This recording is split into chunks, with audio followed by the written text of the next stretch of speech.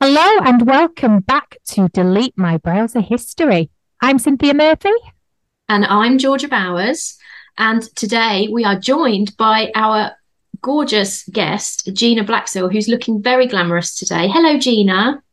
Hello, I feel for transparency. I should point out I've got a window and sunshine right in front of me, giving me a youthful glow. It's not normally this good. Well, it works for you. It works for you. And it's Monday morning, so extra points as well for looking, fresh and ready to go. I'm still not awake, I don't think. So Gina is joining us today. I know what she's talking about. I don't know if Cynthia knows, but just a quick background. If you've not read any of Gina's books, this is your most recent book, Love You to Death, which I have here in my hand, which I started reading last night. Gina, this your seventh book? It is. It's lucky number 7. Maybe lucky, Yeah. maybe unlucky. I don't know yet. So Gina writes YA thrillers, which We are familiar best with. kind of books, Yeah. really, aren't they? And also fairy tale retellings. You've done a couple of those as well, haven't you? So Yeah, that's right. I mean, they look like fantasy books, but they're kind of whodunits and thrillers and mysteries underneath all of the gingerbread and witches. oh, lovely. Oh, that sentence was just getting better and better, wasn't it? Which do you prefer? Do you prefer writing, or is it just sort of like what you're in the mood for? I prefer writing the thrillers because Right. they feel like the blood that pumps through my body, really. I find them really addictive. The fairy tale ones are much easier, though. I think it's because you're retelling and you've already got things that you know you need to put in the plots and put a new spin on. I think it gives you a lot of the plot before you start out. Ah, Yeah, I've that's a always good wondered tip. that.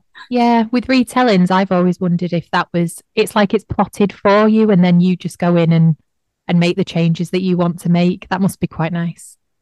It is nice, but the funny thing is, you know that with Yeah. something like fairy tales that pretty much everyone knows, your reader is coming to the book with quite a lot of knowledge already. So you need to factor that in to whatever you're plotting, which is a slightly funny dialogue between you and the reader that you don't ordinarily have. I Yeah. suppose as well with a lot of fairy tales, everybody is kind of brainwashed by the Disney version as well. So it's like it must be lovely doing the research and, really getting to the original story and being like, yeah, it wasn't a happy ending.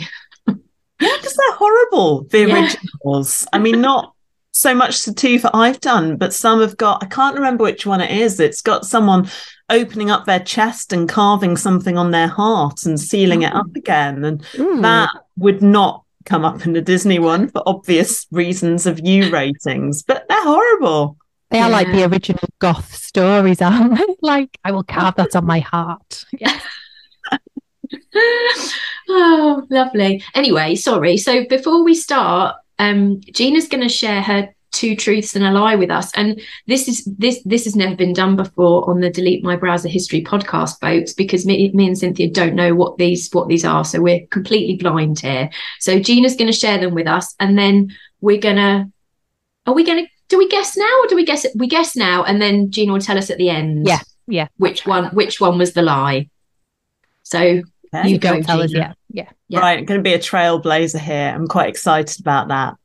So, number 1, I volunteer in a cat shelter. Number 2, I used to be a model. And number 3, I'm scared of flying. Oh, the simplicity is I know. it undoes you, doesn't it? I've never seen you post anything about going on an aeroplane. And I think you were a So model. I think you were a model as well. You've got the face. Yes. Mm. And I've seen cat pictures on Twitter, I think. Yeah. But then do you just wish that you had the time to volunteer at a cat shelter? Maybe you don't actually do it, or maybe you used to do it and don't do it anymore. Did you say that you're scared of flying? Yeah, scared of Right. flying. Okay. What do you think, Cynthia? I think it's the cat shelter one because I think it's something that you don't do at the moment, but you would like to or you have done. I don't think you're scared of flying, and I think you were probably a model at some point. Yeah. I I think I'm going to say the same as Cynthia. I think there's something in the cat. I think you love cats, but maybe don't volunteer at a cat shelter because you just bring them all home if you love cats. Yeah, that's what I would do. Yeah. Yeah. Okay. So we'll find out at the end then. So All will be revealed. All will be revealed at the end. So Gina, you're talking to us about it's kind of research that you did for your latest book, isn't it? We're talking about obsession. Yes, obsession, and specifically stalking, which is maybe I don't know which comes first, the stalking or the obsession, but stalking is a very extreme manifestation of obsession. I think they probably lead into each other, don't they? If you've got that kind of brain that you think stalking is okay, it's only going to make you more obsessed with whoever or whatever you're stalking. Yeah, the object of your desire. Yeah, so I think obsession comes before stalking, else you probably wouldn't stalk if you weren't obsessed with someone for some reason. So yeah, that's the way the chicken and the egg goes. Yeah. I read that stalking was a term that was kind of coined in the 80s. It wasn't, or the late 80s, it wasn't a thing before then. I don't know if you've come across anything like that. Oh, I haven't come across that. I know that certainly until later 80s, it wasn't really recognised as any kind of criminal offence. Right. And actually, the sentencing for stalking is really behind the curve with a lot of things, both in this country and within the States, because although now it's recognised as a criminal offence, it's really difficult to pin down and do anything about. So I think that's maybe where the 80s thing is coming into play, because I don't think there are any laws against it then. Wow. No, sorry, you're probably going to tell us this, but it's really hard to get something done about stalking, isn't it? Because nothing's actually happening to the person physically. They're not being harmed, or they're not being, in some cases, they're not being threatened, even though you would argue that if somebody's following you around and doing things, that's threatening behavior in itself. Yeah, it's really difficult to pin down because the police can't do that much until the stalker crosses a line and starts like committing criminal damage. For instance, if they smash your car up or throw a brick through your window, then the police can do something.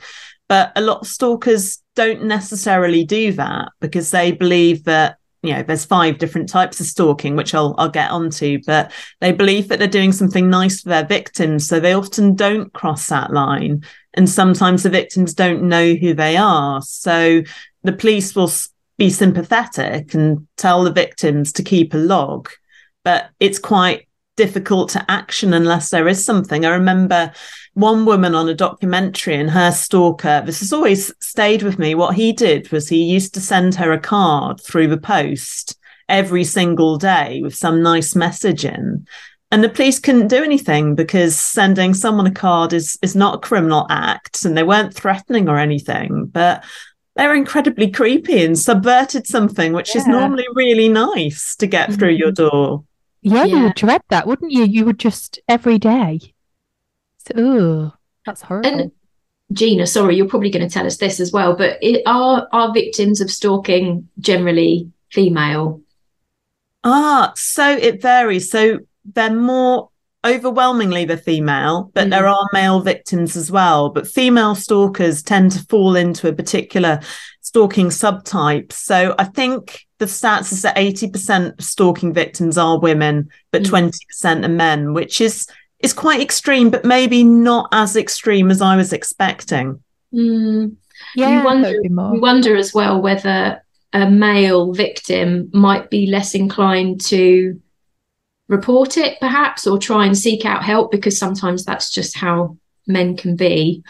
They just sort of women are just crazy, aren't they? So it's like, oh, it's just a crazy woman just being crazy, and well, that same fear of like, as a female, you have that like internal fear, don't you? Anyway, of being alone at night, or you don't walk on your own, you don't do things like that, but men do, or lots of men do. So they might not take it as seriously because it doesn't seem like as much of a threat initially, maybe. Yeah, because there's that not that sort of fear that it could turn physical or you could be overpowered by the person that's doing the stalking, I suppose. Yeah, you just see like extreme versions of it, don't you? Like Fatal Attraction, like the Yeah. spoiler. And so I think when it's a female, it's always made out like it's really, really Mm. over the top. Yeah. But And I obviously, it wonder, could be.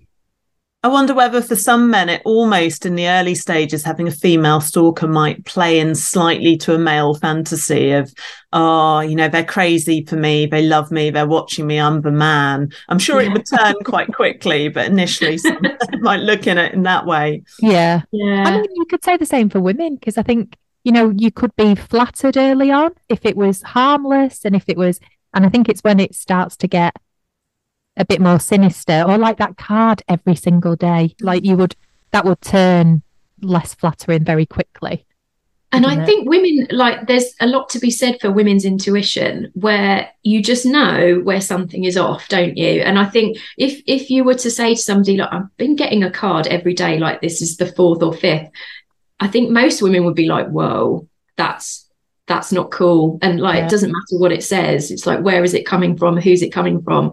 But, and I think maybe it is that thing of like just being a woman in society and you've just got to be cautious of everything. Yeah, I think so. The letterbox actually just jingled while you were talking, Georgia, and I was thinking that sound, if you were getting the cards, that would be like your Oh, horror film sound. That would be yeah. the trigger Oh, that that's would such a send your good heart idea. racing. It is actually, isn't it? Is Because that really it's bad that that's innocent. the first thing I thought? Yeah, but it's like telephones in films. I mean, I don't like phones ringing anyway, but they Yeah. often have this sinister tint, don't they? If someone's like Mm, calling you and they're sinister. Yeah. Or yeah. the doorbell, you know. Yeah. Ooh. Oh, I'm glad it's light. I'm very easily creeped out by those things. Did you freak yourself out with like the research that you were doing and stuff? If you were reading about stories and things, did it make you kind of question everything that was happening around you? It did a little bit. I mean, the ones that got under my skin were the really horrible, realistic ones that you think, gosh, I'm glad that is not my life because what a living hell. I know some more extreme ones, but they're not funny, but they're more things that I think someone would listen to and think, oh, that would make a good story.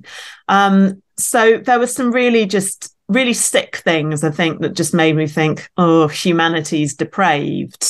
And I'm quite jumpy anyway. I don't like walking around by myself at night. So definitely some of that was at the forefront of my mind. Mm.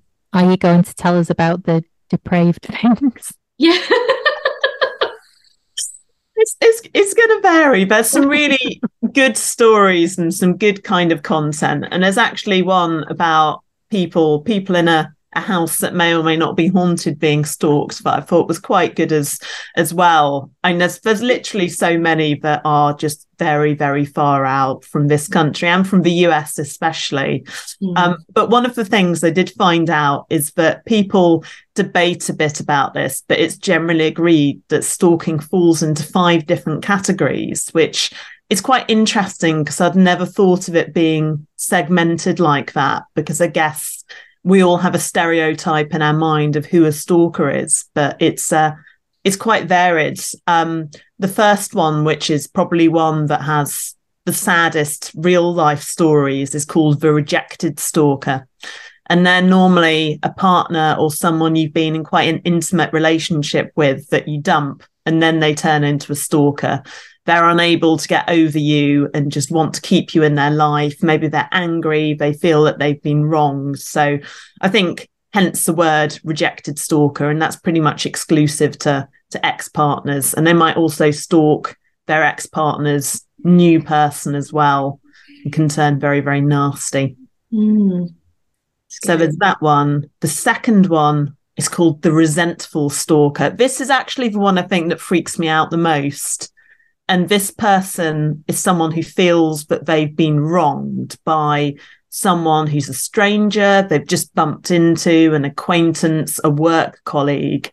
They're often very angry and they subject their victim to all kinds of things following them around and venting their anger. So in theory, that person whose parking space you took when you're in a parking queue could turn into the resentful stalker because they're so angry, but that was my parking space, you took it. Or, that person you had an altercation with in Asda. So that really freaks me out. And because so they just can't let go, and actually you might not even remember it properly, so you wouldn't know anybody, you wouldn't know anything about them, would you? Where it's different from the rejected stalker, because you would know about their life and where they live and who their friends are and everything. But yeah, that's really like, that could come out of nowhere, couldn't it? I know. And I'm not going to say that I'm always having run-ins with people in car parks, but it's especially in car parks that people are really angry, especially men of a certain age, I have to say. So I've just always had that in my head and thought, I don't want to wind someone up in case they find out where I live. Yeah. I remember getting petrol one day on the way to work, and these two men just started going at it in the petrol station because one of them had pulled in front. And the other guy had been waiting, but he'd been waiting further over as if he was going to go to a different one. And this guy pulled in and he got out of his car and he was screaming. And this man went, "My wife is in hospital. I just need to get petrol to go in." And the guy, he didn't care.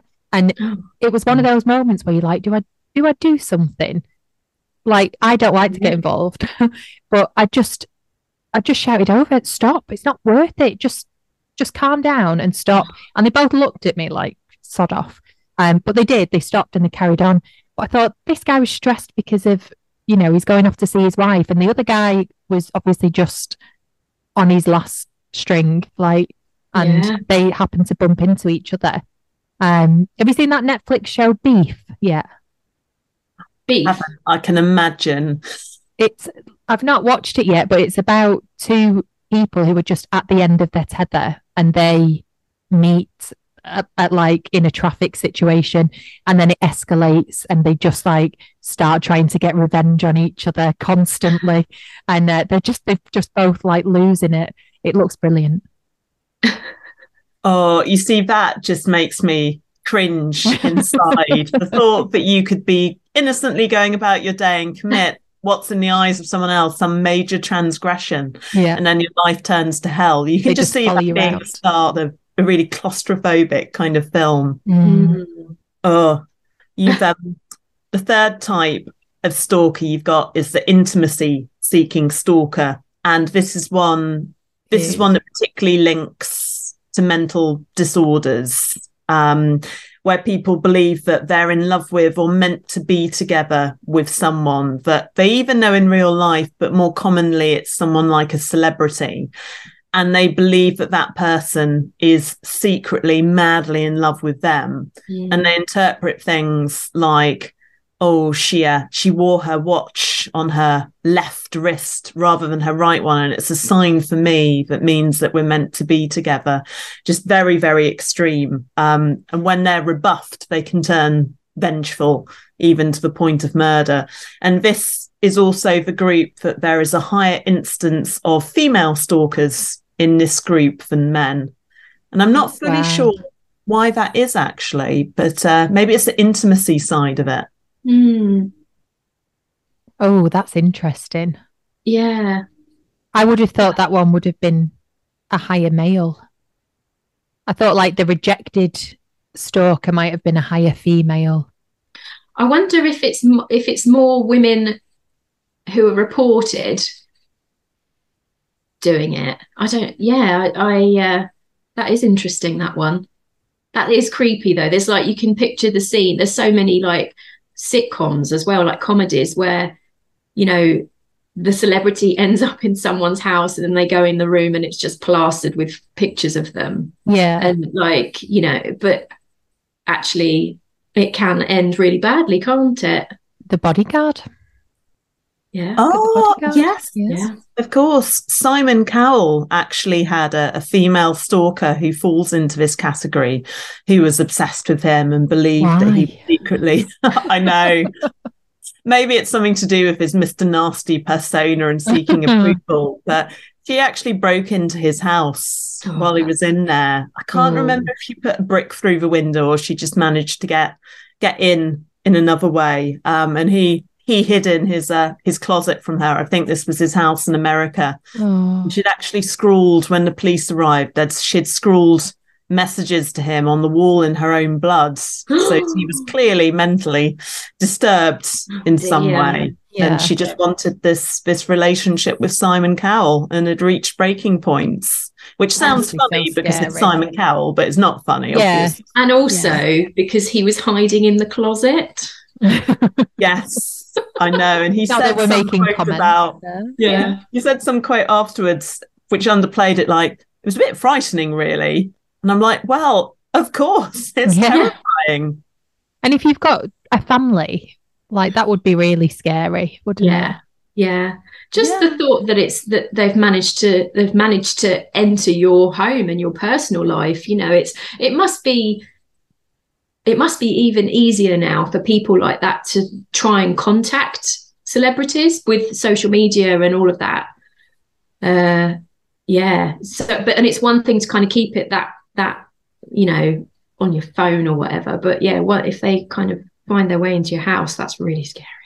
Yeah, because I think it's probably fairly easy for someone to find out where somebody else lives online. And actually, stalking and this kind of obsession, it's distressingly, it's on the up since the pandemic, I'm guessing, because a lot of us had more time to sit by ourselves and brood and spend time on social media. And I think we all went a little bit unhinged in the pandemic. So I can definitely believe that. Yeah.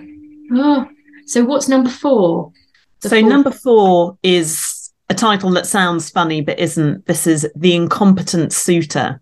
So this is someone who seeks a romantic or a sexual relationship with their victim, and they pursue the target in a fixated, obsessive way with lots of unwanted contact.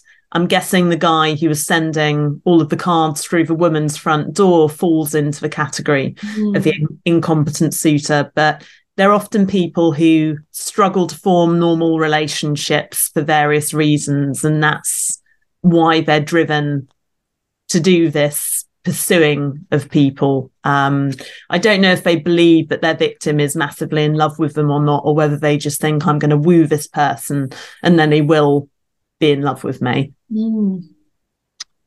That's sad, isn't it? It is a bit sad. It is sad.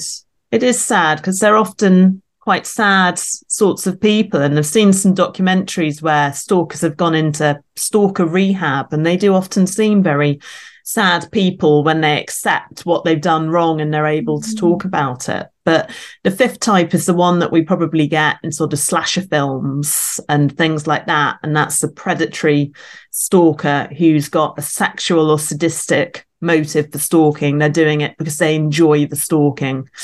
I can think of that creepy little Christian Grey in The Fall, I guess, is like that. He's got his type of woman and he stalks them, and then in that case he kills them. Jamie Dornan. Yes, I call him Christian Grey because I don't know his real name. I'm sure he'd I was thinking then, I think that's two very different films. Yeah, I can't remember his name. I don't think he liked that role. So he'd be quite upset if I was calling him by it. He won't listen to this, I'm assuming. So if he does, I'm sorry, Jamie. I'm sorry. Jamie, if you're listening, please come on and tell us about some weird research you did for a role. Yeah. And then he has to go, Katie, in his Belfast accent. Have you seen The Fall, Georgia? No, I don't know what you're talking about. He's got this little girlfriend called Katie, and he just goes, Katie, constantly. So it's become a thing in our house that Luke and I will just randomly say it now and then. I just found The Fall just too creepy, and I thought I don't want this guy picking a new victim and then watching her inevitable fall into being killed by him. Too dark for him, and I love dark. Yeah, it's a bit too gritty and real, isn't it? Yeah, you could see it really happening, and that's just too far out for me. I want sort of far out, I don't know, ritualistic killings and things that I can distance in my mind and think, that's probably never going to happen. Yeah, much more palatable.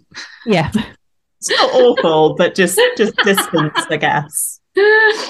Oh dear. You've told us the 5 types of stalkers, and I was going to say which one do you identify the most with? You could have an awful you quiz saying which type of stalker are you, but yeah, Thing is, I recognise myself in most of them. No, that's a joke.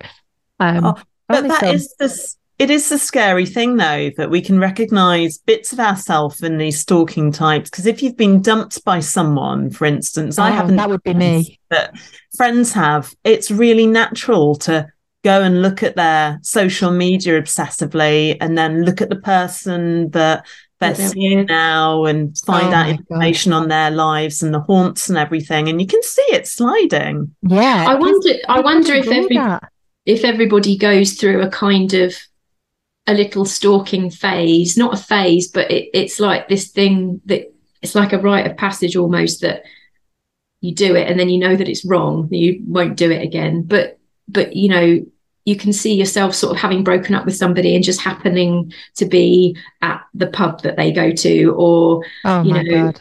Yeah. I mean, I think you can see yourself, can't you? You know, back when you were a lot younger, having thought about doing things like that, maybe even done them, you know, accidentally sending them a message or sending them a note. I'm cringing because I've done all of those things. You know, writing a note that you think is really heartfelt and pouring your heart out and saying, I can't live without you.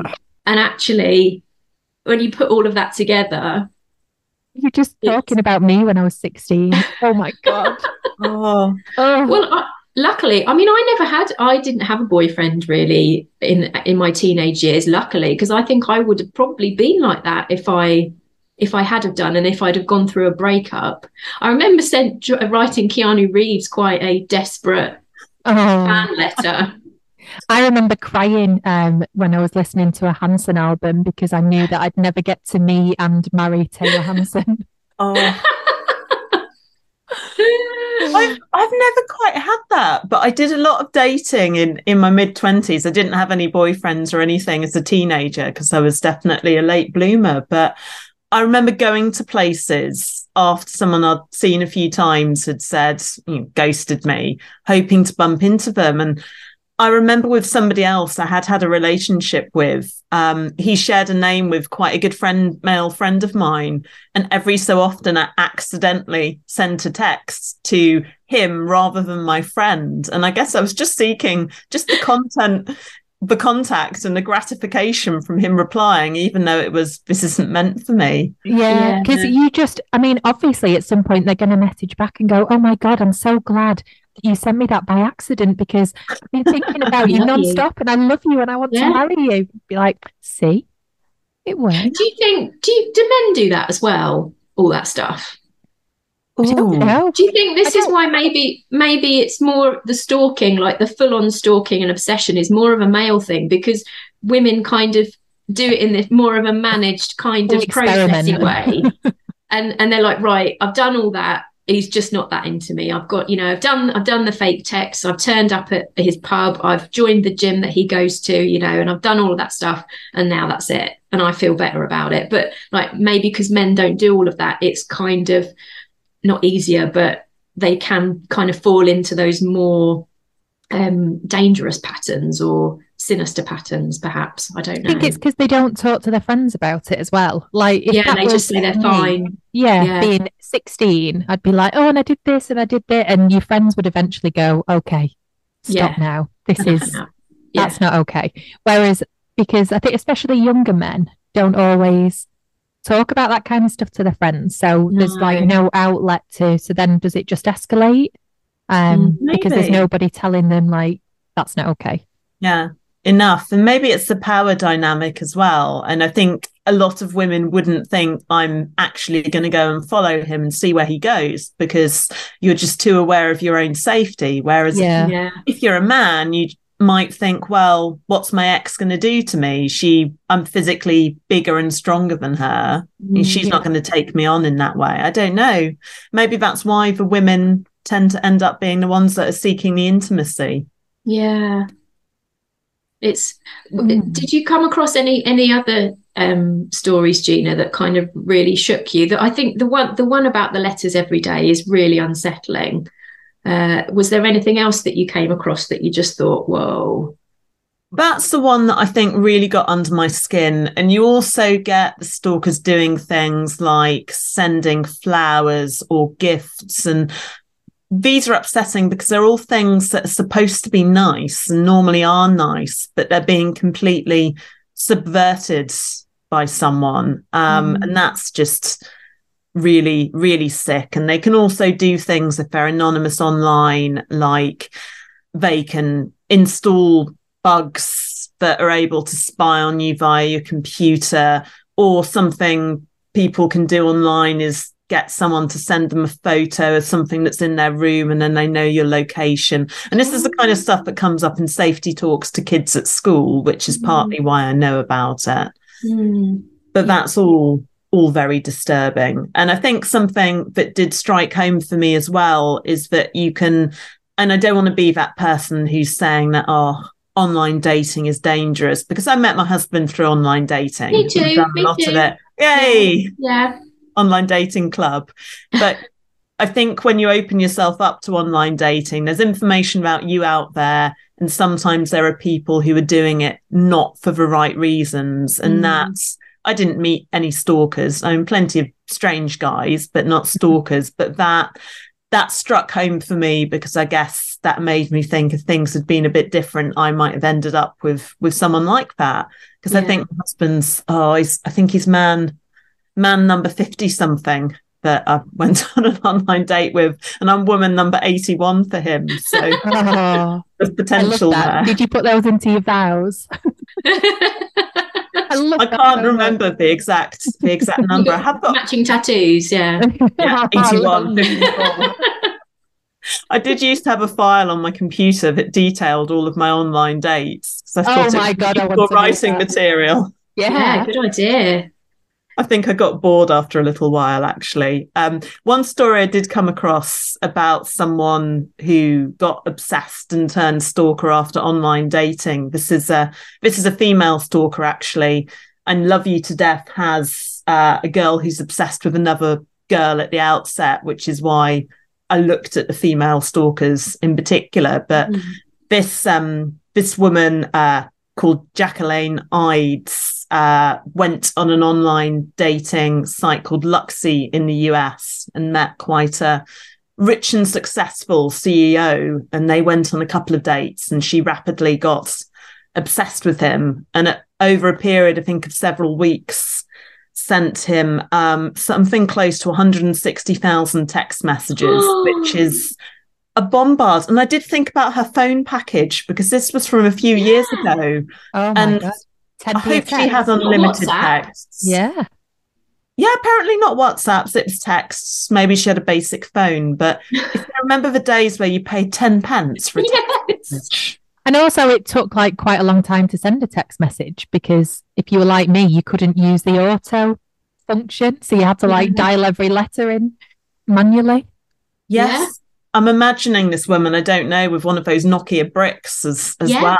Yeah. And she might have had to have multiple phones if he was blocking her messages. Oh, that's just a phenomenal amount. She is another example of someone who broke into his house, like the woman who was obsessed with Simon Cowell. Some of the messages I have actually written down because they're quite inventive that she sent him. One was "I love you," which you expect, but another specific one after he turned her down, I think, which I'm going to read out. I mean, it's got text speak spelling, but I'm not going to emulate that. It was, "I'd make sushi out of your kidneys and chopsticks out of your hand bones." What? My God. Wow. Sushi out of your kidneys. And it's terrifying, but it's so inventive. So bizarre. Like, I was actually thinking then, how extreme could it be? And not that affectionate. No, I was thinking like, cut you open and climb inside so we can be together forever. That would be my extreme. Yeah. Not sushi. No, going sushi. And kidneys as well, I find really specific. I do remember on a stalking documentary, someone sent a message. This was a male stalker saying, "Only God can separate us." which I think is what you had in mind, Cynthia, with that kind of intense message. Just more extreme. Yeah. Yeah. This was about sushi. Anyway, Wow. she broke into his house while luckily he was away, but he had some footage, I guess, on the phone or something that could show him the CCTV from his house. So he called the police on her, but apparently when the police arrived, she was in one of his bathtubs having a bath, like you do. And she'd also brought her 2 dogs to the house and a bottle of wine. Strange. Yeah. I thought you were going to say that. I thought you were going to say the bath was filled with sushi. Yes, because isn't there that? Dogs? Yeah, because I don't know if this is a myth. I saw it on an episode of Come Dine With Me. Isn't sushi sometimes served off like bodies? Yes, well, and it's Sex in the City. Samantha did it, didn't she? It was a weird thing that is, when you're like writing and you're like, what, and you've got this character who's like really like evil or whatever, and as you say, you think, what's the worst thing that this person can say? I would never have gone sushi out of your body parts, but also chopsticks. Yeah, exactly. To eat them with. Like eating with your bones, your kidneys, and presumably she'd have to like have rice involved, and it would be proper sushi, but with body parts in. Not that I've overthought this. It's just so inventive. It's really inventive. Really inventive. He can't enjoy that either. Like, it's not saying we'll be together forever. That's saying I'm going to eat you. She wants to consume you're going to die. Yeah. She wants to get that close. I mean, good job for him that he wasn't actually home. I mean, she got arrested and some kind of small sentence, I imagine, because technically all she'd done was broken in, although she had to arrest him as well. But all of this based on just a couple of dates. And I think about the dogs as well. I don't know why the dogs had to come. I hope the dogs were all right. But that's quite wholesome, isn't it? It's like she's going, look, this is our family. Like, look, these are my dogs and these are your dogs now. And I'm going to bring them and let's have a bottle of wine and hang out with the dogs. Like, that is such a different message than I am going to make sushi out of you.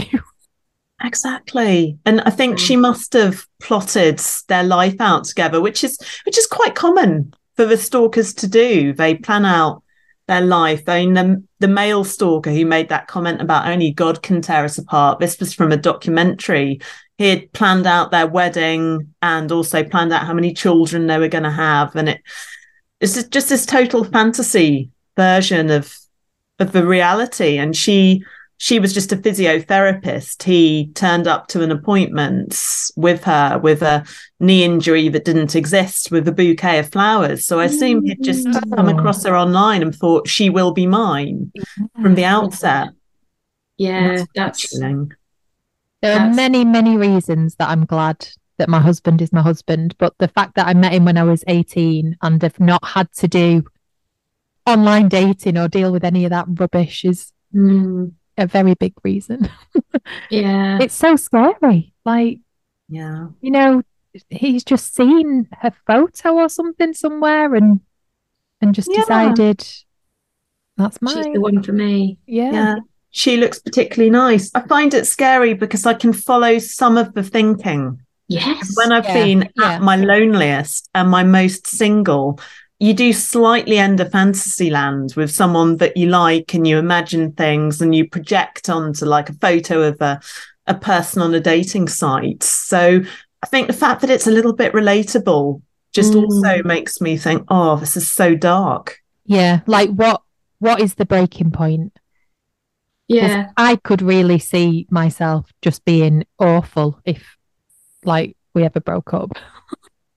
And if your partner got a new partner, and I would find that really difficult, like especially with social media.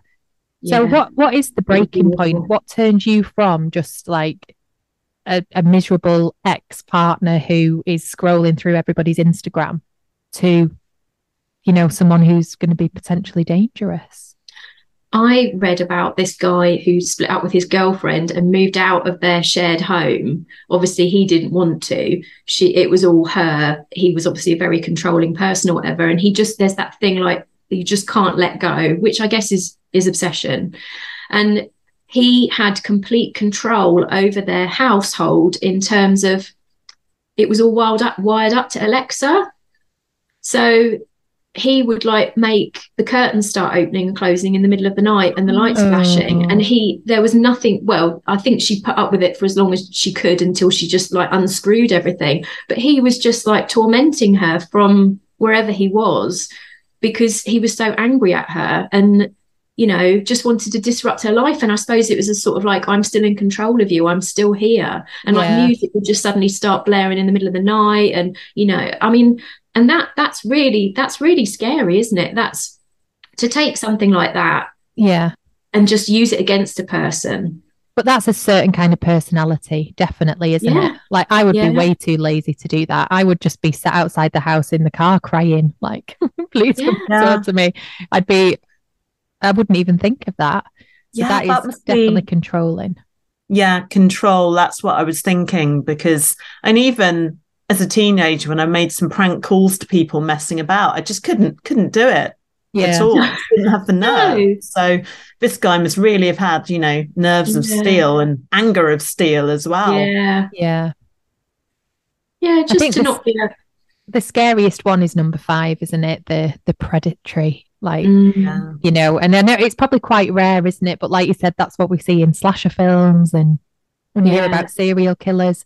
And it's interesting because when you said that they enjoy the stalking bit, there's a whole thing in like serial killer lore almost that like peeping toms, it used to just be a bit of a joke, like, oh, you know, Tommy from down the road is up the tree looking in the girl's window again. Don't worry about him. Don't worry. But actually a lot of serial killers, especially ones who kill women, have that in their early childhood. That's how they began, and it completely leads into that enjoying stalking. They're like they feel like they've got some element of control and then they take it to an extreme.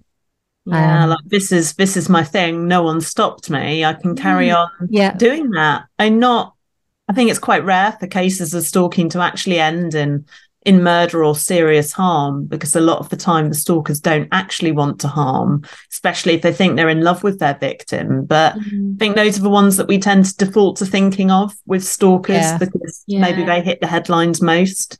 Yeah, definitely. Yeah, I would never have hurt Keanu Reeves. No, I would have never hurt Taylor Hanson. No.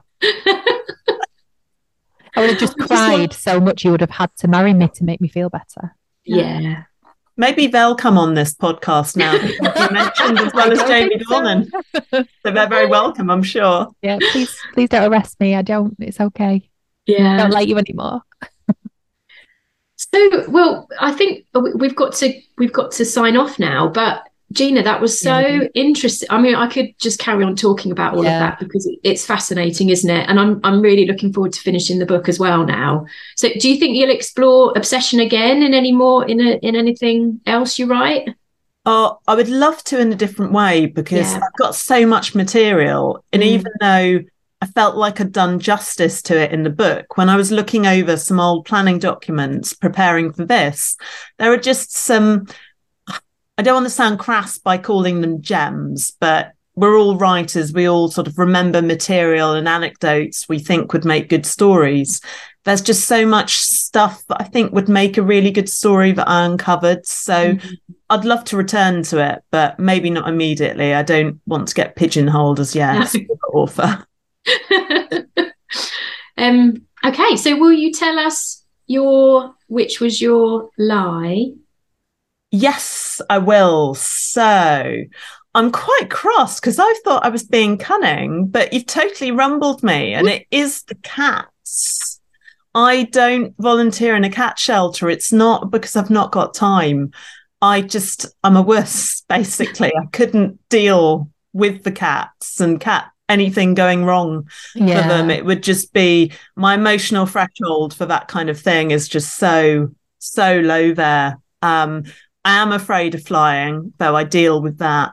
And I did used to do some modelling, but my hands did the modelling. Oh, wow. My face was not part of it.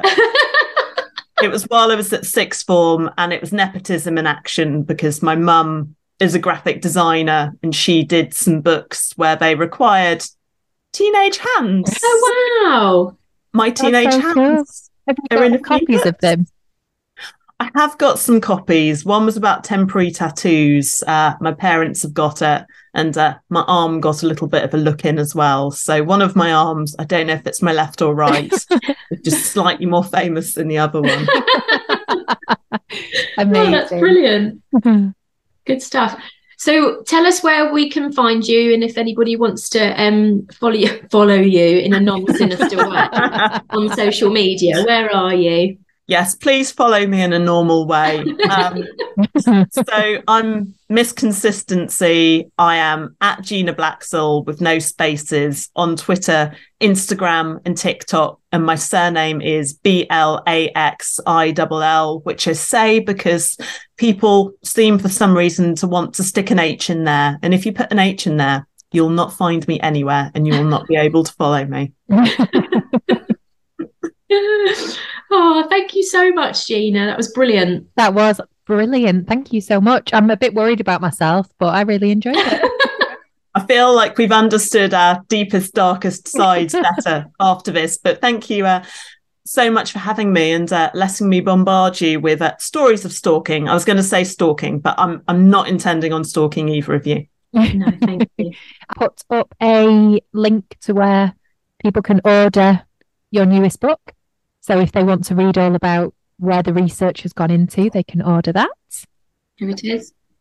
And George is holding the book up for anyone who can't see us because this might never end up on YouTube. No. But yeah, thank you so much. Thank you. Bye. Oh, yeah. Are we going to do a sign off? Sorry, Cynthia. You froze. I was like, oh, yeah. Okay. Okay. Bye.